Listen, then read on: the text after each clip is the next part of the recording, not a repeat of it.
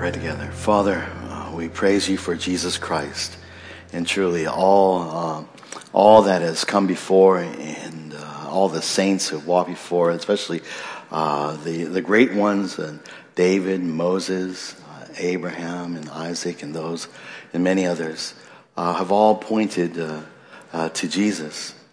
They who walked by faith and numbered among the household of faith, all pointed to the one who is the author and perfecter of our faith, Jesus Christ. And we thank you for Jesus. We thank you for he who died in our place, in our stead, who took on our sins and bore the wrath for our sins in our place. And so, Father, we thank you and praise you. We approach you as those who, with grateful hearts, who remember that we are the sinners who deserve death, but instead are saints who received your mercy and grace. We praise you and thank you for Jesus, and we ask that as we open up your word, may you continue to give us grace to understand your will for our lives, understand Jesus, understand you, that we would meditate and consider your truths and your thoughts so that we might be equipped to live in this fallen world. You guard us from temptation to fall away, Lord. Guard us to ever put anyone else or anything else above Christ, that you would help us to hold fast to Jesus, our confidence and our hope. Lord, we praise you and thank you for this time as we open your book up. Pray that you'll be glorified through the preaching of your word, and that your people would hear your voice and that they would follow your words. These things we pray in Jesus' name. Amen. Amen. Again, good morning, brothers and sisters. If you have your Bibles, please take them and turn with me to the book of Hebrews this day. Hebrews chapter 3 is where we'll be. Hebrews chapter 3, verses 1 through 6.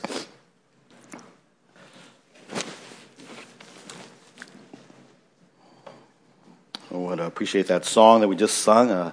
Well chosen, and we're reflecting many of the truths that we sing that we're studying in the book of Hebrews today. As many of you are aware, next Sunday is Easter Sunday. So therefore, this Sunday is what we call Palm Sunday. Palm Sunday, you probably know that. It's called Palm Sunday because it commemorates the day when Jesus triumphantly entered into Jerusalem, riding on the colt of a donkey. And as he rode into the city, the crowds of worshipers who were all growing, heading toward Jerusalem for the Passover, were stepping aside and we're praising him, worshiping him. And we read in Matthew 21, verse 9, these words: the crowds going ahead of him and those who followed were shouting, "Hosanna to the Son of David. Blessed is he who comes in the name of the Lord. Hosanna in the highest." And of course, these words are a reflection of the quote that we just read in Psalm 118. A recognition that Jesus is the one who is the Lord who saves, and that he is the one who comes in the name of the Lord, and that he is the one who deserves all our worship, all our praise. So the throngs of worshipers who worship God and approaching the Passover were worshiping Jesus, who would be the Passover lamb. They were ready to crown Jesus as the promised Messianic king. They were spreading their coats, spreading the palm branches on the road, symbolizing their homage to him as king and worthy of praise. These people were willing to worship, follow, and serve this king. Sadly, you and I, as believers in Jesus Christ, know the rest of the story, do we not know? For 5 days later, when the crowd was given a choice to set free Jesus or a criminal named Barabbas, they chose Barabbas. And as for Jesus, the crowds were shouting, "Crucify him." They no longer wanted Jesus because they thought that Barabbas was better suited to meet their desires. Some who were so eager to crown him were now ready to crucify him. And in this Palm Sunday, Easter, Passion Week story, we are reminded of a reality that sometimes happens in life.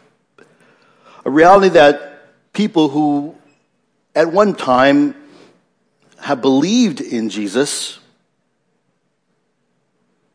professed faith in Jesus, fall away, because they're ready to forsake Jesus. And they forsake Jesus because in their minds there is something or someone that is better for them. Now, I hope that many of us would, in our hearts, at least have the desire to never fall away, that we'd be like Peter and say, "No, Lord, I'll never fall away from you."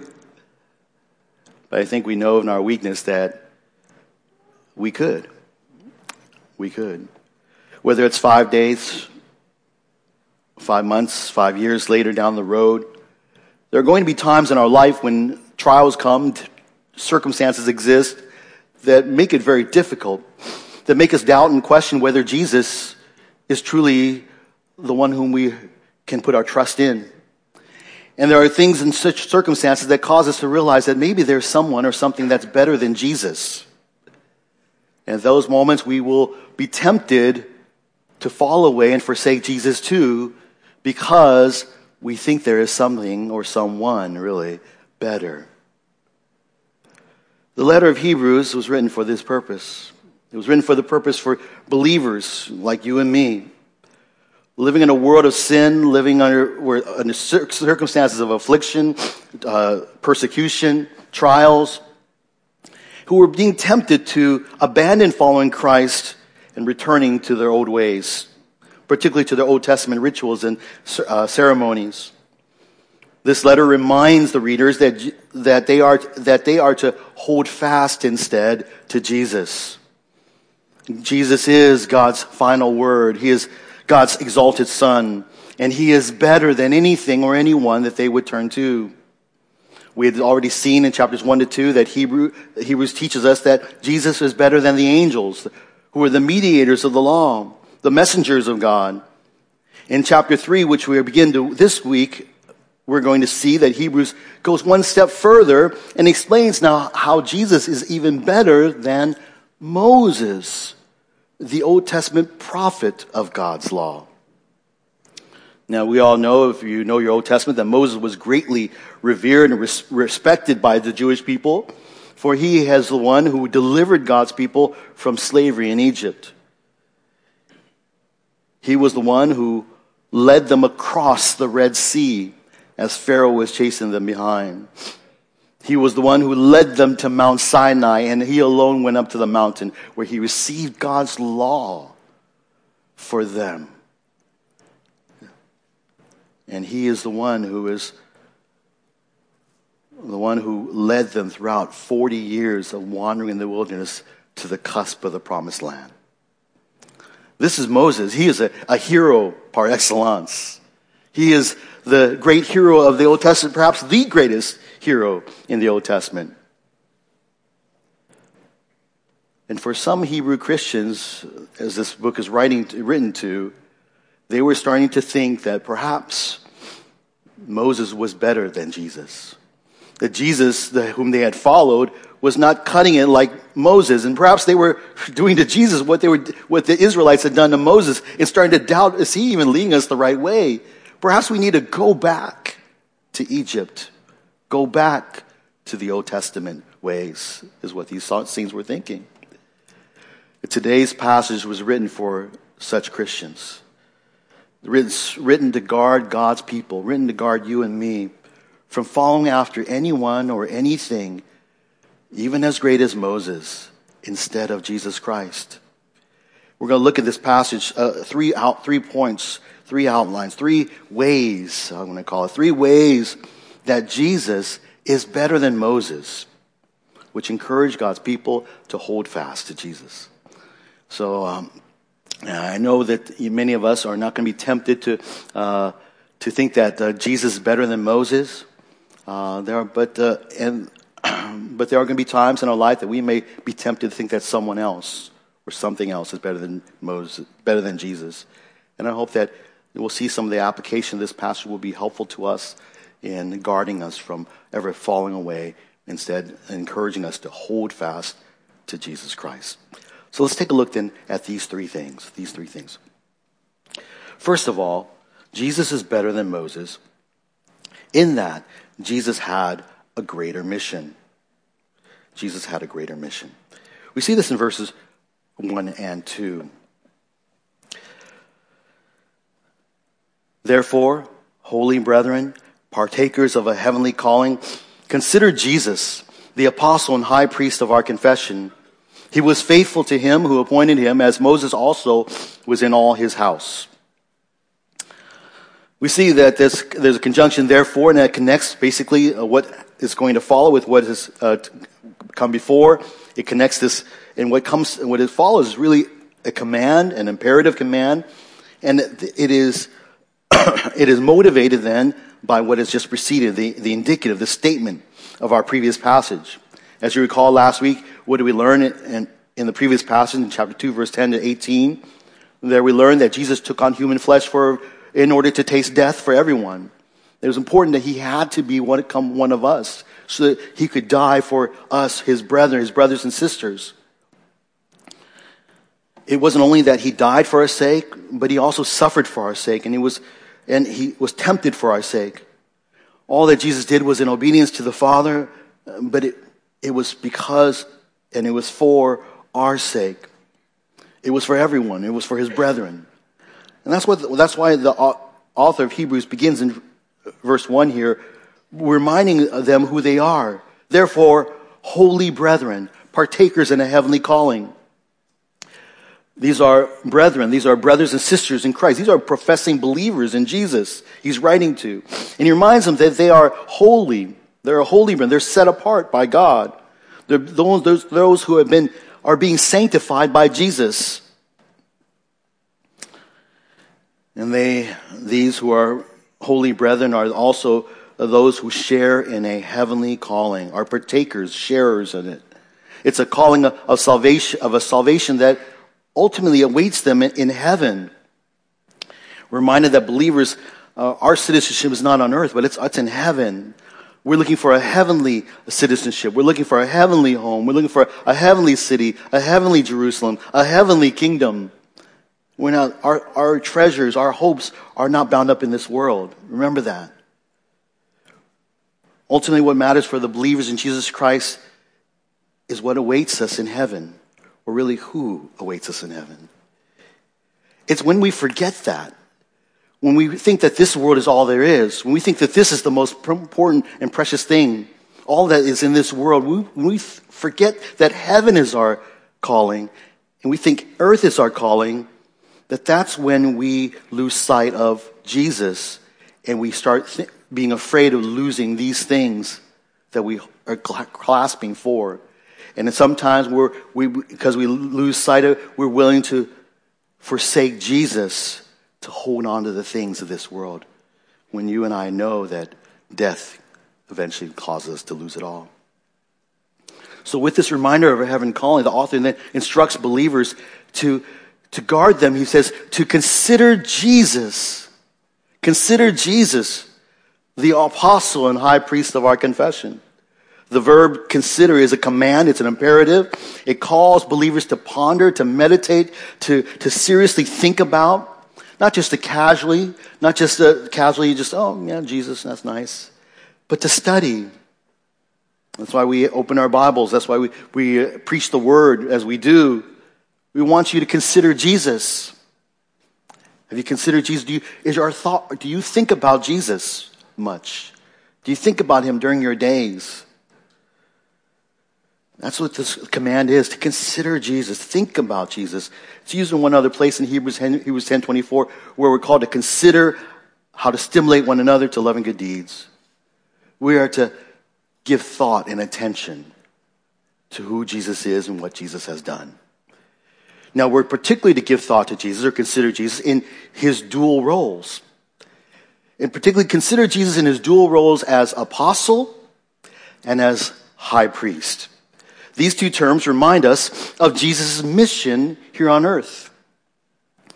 We're to think about Jesus' mission. First of all, we're thinking about Jesus' mission as the apostle. He's called the apostle. This is the only place in the New Testament where Jesus is actually called an apostle. Normally, when we hear this term, we think of and it recalls for us the apostles of Jesus Christ, right? The 12, and maybe even the apostle Paul. But here, Jesus is called the apostle. He is literally the sent one. That's what apostle means, the sent one. Jesus is the one who was sent by God to save us. That is Jesus' mission. He's the sent one who was sent by God to save us. In the Gospel of John, 17 times in there, Jesus is described as being sent by God. And it's being important, and oftentimes repeated throughout, is that people need to believe that he is the one who is sent by God. The most familiar is for us, perhaps, is John 3:16 and 17. For God so loved the world that he gave his only begotten Son, that whoever believes in him shall not perish but have everlasting eternal life. For God did not send the Son into the world to judge the world, but that the world might be saved through him. See, God sent his Son not to judge the world, but to save the world. That's why God sent the Son. So the author of Hebrews wants his readers to consider then that Jesus is the one who was sent by God to save the world. That's the gospel right there, you know. God sent his Son to save the world, dying on the cross and rising from the grave. First, that's the first thing that the author of Hebrews wants us to consider. Consider, remember, meditate on that Jesus is the apostle sent by God to save us. But secondly, consider this, that Jesus is the high priest of our confession. He's the high priest of our confession. Our confession, again, refers to the gospel truths that we believe, that we're sinners, that Jesus died and rose again for our sins, and that we must believe in him to be saved.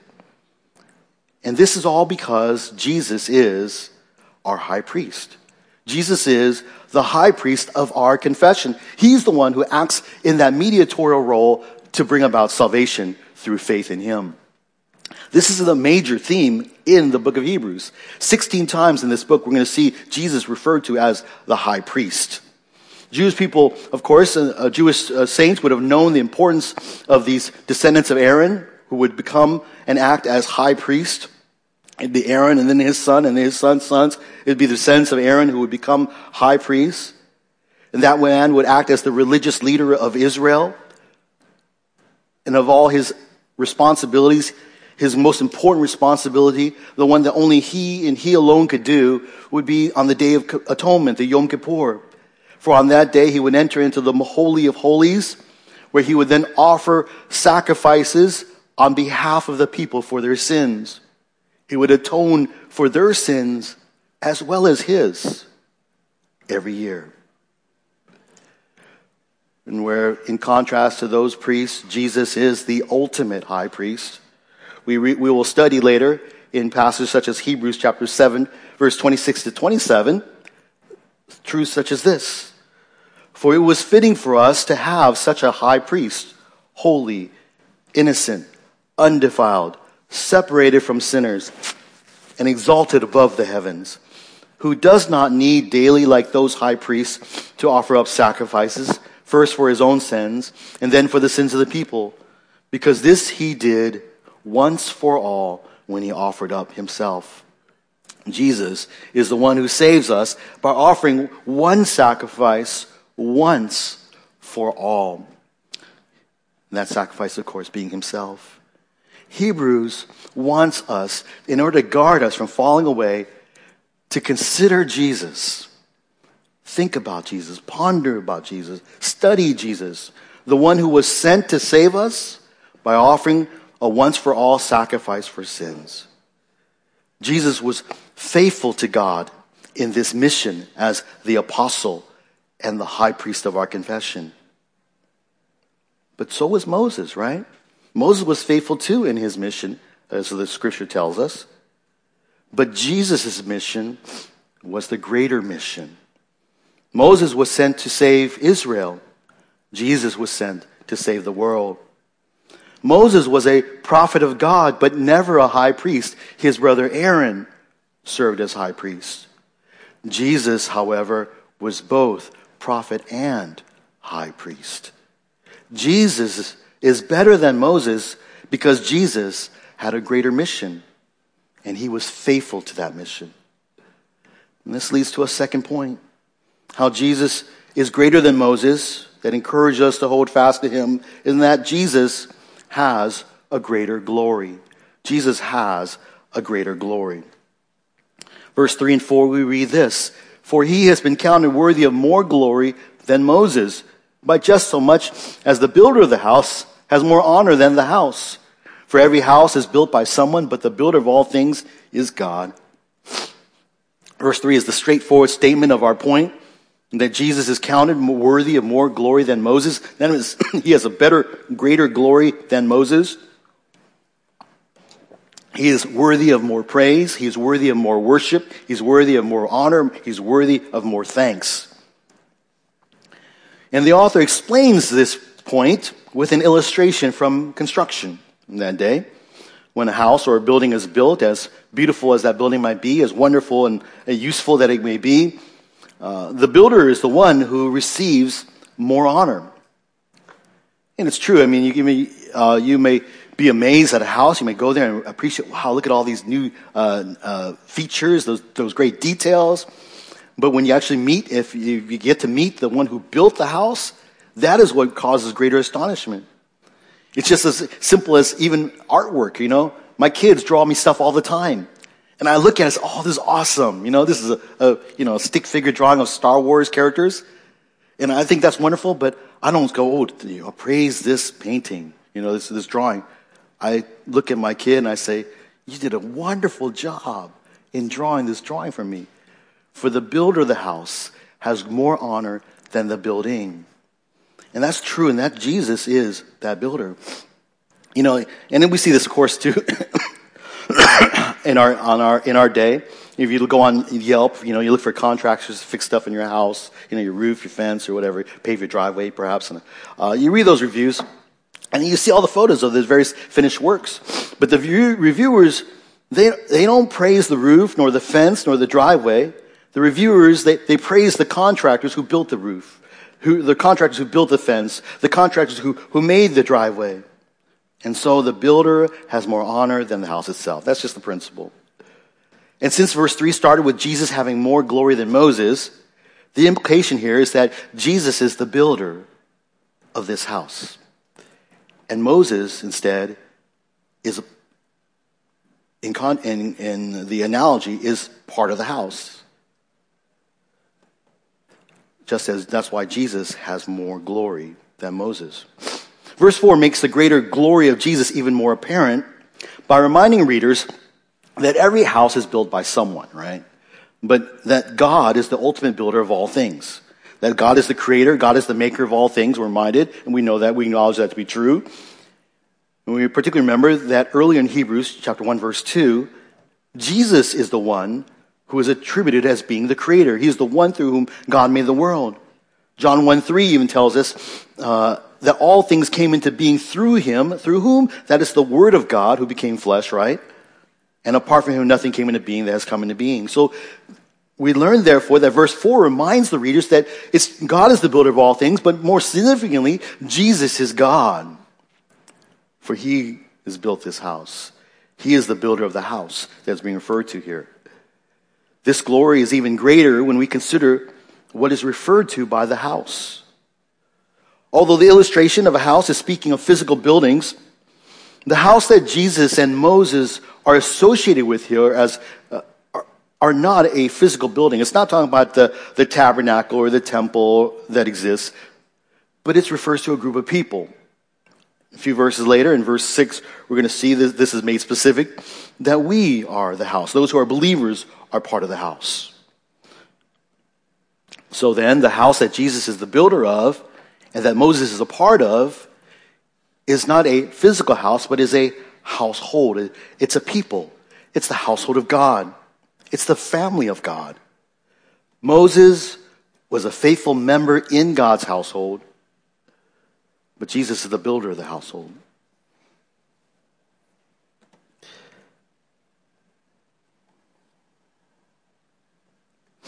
In Numbers chapter 12, verse 7, which is alluded to in the wording of this passage, there Moses is affirmed by God as being faithful in all of his household. God affirmed him as being a faithful member of his family, his household. He's a part of it. Later on in chapter 11, Moses is going to be listed among the people of faith, right? In chapter 11, verse 23 to 28. By faith, Moses did this and this and this. But in contrast, we don't see Jesus listed as one who does anything, who is part of that household of faith there, but he is the one who is in chapter 12, verse 2, is the author and perfecter of faith. He's the originator of their faith. He's the leader of their faith. He's the author of their salvation. And so we see just this contrast is that Jesus is the builder of God's household, while Moses is a part of God's household.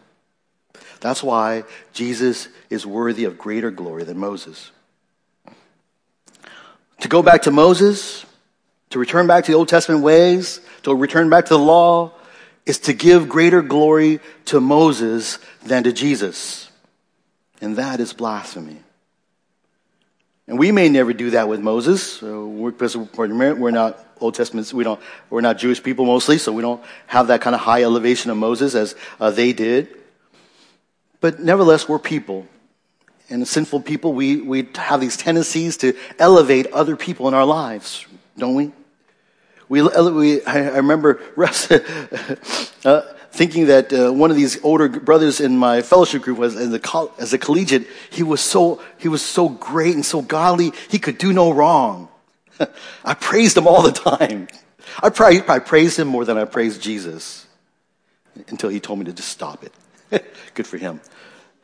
Worship Jesus. Love Jesus. Don't love man. But we all have our favorites, don't we? We all have our favorite preachers. John MacArthur, John Piper, Chuck Swindoll, Al Mohler, Alistair Begg, Ray Fung. We have our favorites. Okay, Henry Tam, we'll throw him in there. Now, but if your spiritual life, if you in your mind and your heart, your spiritual life depends on the preaching of any one of these men, as godly and great preachers that they are, then you have made them greater than Jesus. You do not need these well-known preachers for your spiritual life. You only need Jesus. You only need Jesus. They're only preachers of the Word of God. He is the Word of God. We must keep this healthy reminder that our spiritual lives do not depend or do not need any one person, any one preacher, but our lives depends upon the one who is the subject of all preaching, Christ and Him crucified. Glory and praise belong to Him because He is the builder of the household. More glory, more praise, more honor, more thanks should we ascribe to Him. So we've seen that Jesus is better than Moses because He has a greater mission and because He has a greater glory. Thirdly, Jesus is greater than Moses in that Jesus has a greater rank. A greater rank. In verses 5 to 6, we see this. In verse 5, now Moses was faithful in all his house as a servant for a testimony of those things which were to be spoken later. But Christ was faithful as a son over his house, whose house we are, if we hold fast our confidence and the boast of our hope firm until the end. In these two verses, the contrast is specifically made between Moses and Christ. They're contrasted particularly in their roles within God's household. The wording of verse 5 and just the wording of this whole passage really is an allusion to Numbers chapter 12, verse 7. They're the same, and many of these words are the same words as found in the Septuagint translation, the Greek Old Testament translation of Numbers 12:7. And Numbers 12:7 is just to kind of go back there to give you the background, is a significant thing because in Numbers 12, no less than Miriam and Aaron, Moses' brother and sister, led a rebellion against Moses. In their pride, they thought that they were just as qualified, just as capable to lead God's people as Moses did. Did God only speak to Moses? What about us? Am I not going to be a high priest? Am I not the one who led the people in worship and praise of God? And that was their boast. They thought that they were greater than Moses. But God shows up and calls them all, and He calls them to account. In Numbers 12:6, God reminds them that with other prophets that they have known of, God speaks to them in a vision or in a dream sometimes. But not so with Moses. Look at Numbers 12, verse 7 to 8. This is what God says. Not so with my servant Moses. He is faithful in all my household. With him I speak mouth to mouth, even openly, and not in dark sayings. And he beholds the form of the Lord. Why then were you not afraid to speak against my servant, against Moses? In contrast to the other prophets, Moses is completely on a different level. Moses was the prophet par excellence, right? He is the one who is greater than any of the other prophets that ever had existed or would ever exist in the Old Testament. God speaks to him face to face, mouth to mouth, he says. In his presence, he is the only prophet who has this free access to God. He goes here, he talks to God, God talks to him in the tent of meeting. Moses even gets to see the Lord. Unlike anybody else, he gets to see the Lord, albeit just the backside of his glory while hid in the cleft of the rock. Because he is simply a man too, just like you and me. No prophet could boast to be like Moses. Moses is the prophet of God in the Old Testament. And he is God's faithful servant. By the way, that word servant is not the typical term for a servant that we see in the New Testament, like the word slave, doulos. It is a phrase that means it's a highly elevated role as a servant. It's an esteemed servant in a household. And so to be called God's servant here is an esteemed role that Moses has. And yet, as great as Moses is, Moses simply pointed to one who is greater. He spoke of those things which were to be spoken later. Moses delivered Israel from their physical slavery, but Jesus would deliver them from their spiritual slavery. Jesus is throughout Moses' writings, primarily the Pentateuch, often pointed to Jesus. The most well-known of these prophecies of Moses that pointed to Jesus is Deuteronomy 18. There, we read this in Deuteronomy 18, verse 15. The Lord your God will raise up for you a prophet like me from among you, from your countrymen. You shall listen to him. There's going to be another prophet. You didn't listen to me a lot of times. You all rebelled against me. But when the prophet comes in the future, you shall listen to him. You will listen to him. Later on, a few verses later, in 18 and 19, I will raise up a prophet from among their countrymen like you, and I will put my words in his mouth, and he shall speak to them all that I command him. It shall come about, whoever will not listen to my words, which he shall speak in my name, I myself will require it of him. God is speaking specifically here, and he says God himself will raise up a prophet like Moses. He will put his words in his mouth. He will be God's spokesman, and such that he'll be God's spokesman, so that when he speaks, to reject his words is to reject God's words. For to reject him is to reject God. And God will hold all to account who reject his word, this future coming prophet. Jesus is this future coming prophet. He is the prophet foretold by the great prophet Moses.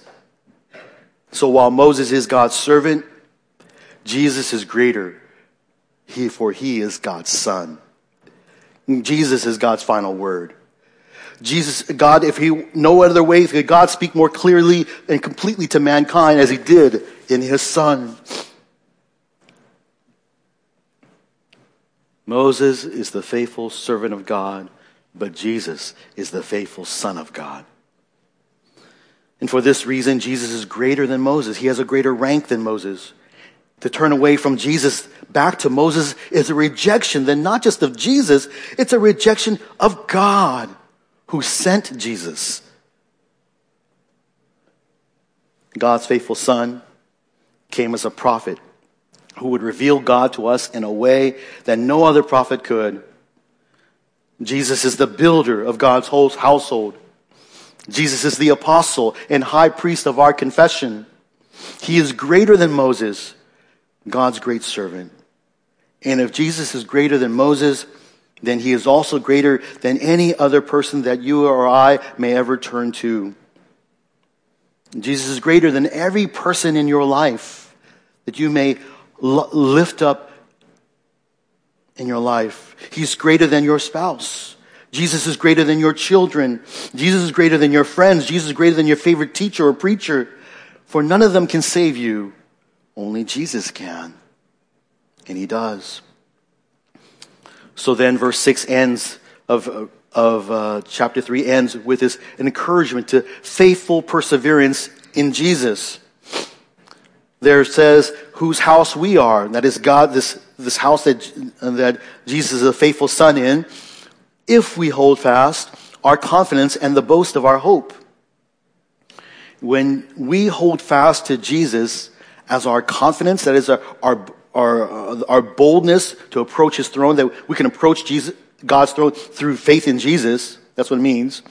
Or when we hold fast to Jesus as our hope, primarily our hope of eternal life, our hope of forgiveness of sins, we demonstrate that we belong to God's house. Those who belong to God's house are those who hold fast to his Son. And this will happen as you, throughout your life, regularly, continually consider Jesus. Meditate on Jesus. Reflect on Jesus. Think on Jesus. Study Jesus. You may study and think many things in this world, but may you be an expert, become an expert on Jesus. It doesn't matter what you get degrees in. They will not save you. Only a degree in Jesus will save you. Trusting him who died for your sins as the apostle and high priest of our confession. There are some people who see this and say, well, is this if we hold fast to Jesus, then we're going to be saved like a works kind of base?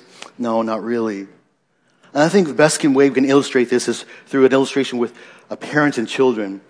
You know, when you take your child to Disneyland, and it's crazy there, and it's a massive crowd, especially when they're little. What do you tell your kids usually? Well, you strap them in, but if not, then they're out walking about. You tell them, hold my hand. Hold my hand. This is massive. You hold my hand. Don't let go of my hand. You will not get lost. You hold their hand, because if they hold on to your hand, they do not let go, they hold on to you, that will ensure that they arrive safely back home with you, right? Now, of course, they're kids. There are times when they let go. They oh, look at that, Mickey Mouse, It's not because, and it's because they hold my hand that they get home. But it's because ultimately that I, as their parent, hold on to them. I know whose hand belongs to my children, and I will only hold their hand. I will not let them go. Yeah, they may let go and they may wander off, but I will find them and grab their hand and bring them back with me. So that at the end of the day, when I'm back home, the ones who's holding my hands and the hands whom I hold are my children. And they come home with me. In the same way, brothers and sisters, we hold on to Jesus if we want to get home. And in that same way, we can trust that though we fail, though we wander, though we get lost, though we sin, though we stray, God is the one who holds on to our hands. And we, with this confidence, can hold on to him then, knowing that he is not going to mistake anything. He's not going to, I'm going to grab the wrong hand. No, God will hold on to your hand. So you hold on to him. You hold fast to Jesus. For Jesus is the better Moses. In all the ways that Moses was great, Jesus is greater. And therefore, we who have believed can rest assured that he is our ultimate and our only confidence and hope. He is the apostle and high priest of our confession. He is the builder of God's house. He is the faithful Son of God. this one, Jesus, took on human flesh to save us from our sins. And as long as we consider who he is, as long as we meditate on what he has done, we can hold fast to him. We will be motivated. We will be inspired. We'll be encouraged to hold on to this one who is our only confidence and our only hope in all of life and death. For he is faithful to him who appointed him, and he is also faithful to those who belong to him. I'll leave you with 3 questions just to meditate as we this week, or we discuss in small groups. Question number 1, are you considering Jesus in your daily life? Are you thinking about Jesus? Is he in your thoughts and meditations? If you're not considering Jesus, it leaves you in a place where you are susceptible to fall away from Jesus when trials come. Number 2, who are people in your life that you may be tempted to consider more important than Jesus? There are sometimes people that exist in our lives that, a lot of times it's significant others that will draw us away from Jesus because we think that they're better than Jesus even. When God gives us significant others, spouses, fiancés, boyfriends, girlfriends, it's so that they would cause us to draw nearer to him who gives these loved ones into our lives. And thirdly, what is the source of your confidence and hope? What is your confidence and hope for in life and death? Is it in Jesus? Is it in Jesus? That's for his completed work on the cross is our only hope for our calling in heaven. And so with that, let's pray. Father in heaven, thank you for your word and for these truths. Thank you for Jesus, the apostle and high priest of our confession, the builder of your house, this family with whom we belong, the one who is our confidence and our hope. Lord, we pray that we would hold on and hold fast to Jesus. Guard us, Father, from ever being tempted to think that anyone or anything is better than Jesus, that we would fall away from Jesus and forsake him for another. And yet, Lord, we know that in our sinfulness, that we can be fickle at times, like the Israelites in the wilderness. That sometimes when things in our life don't seem to work out as we wish them to work out, that we start looking elsewhere at times. We start wandering. And God, we pray that you would guard us in those times by helping us to regularly and consistently consider Jesus, the author and perfecter of our faith, the author of our salvation, your final word, your exalted Son, the one who sits at your right hand, having finished the work and the mission that you have sent him for. And Lord, we know that our hope, our life is secure because of him. Help us to hold fast to Jesus, we pray. These things we pray in Jesus' name. Amen.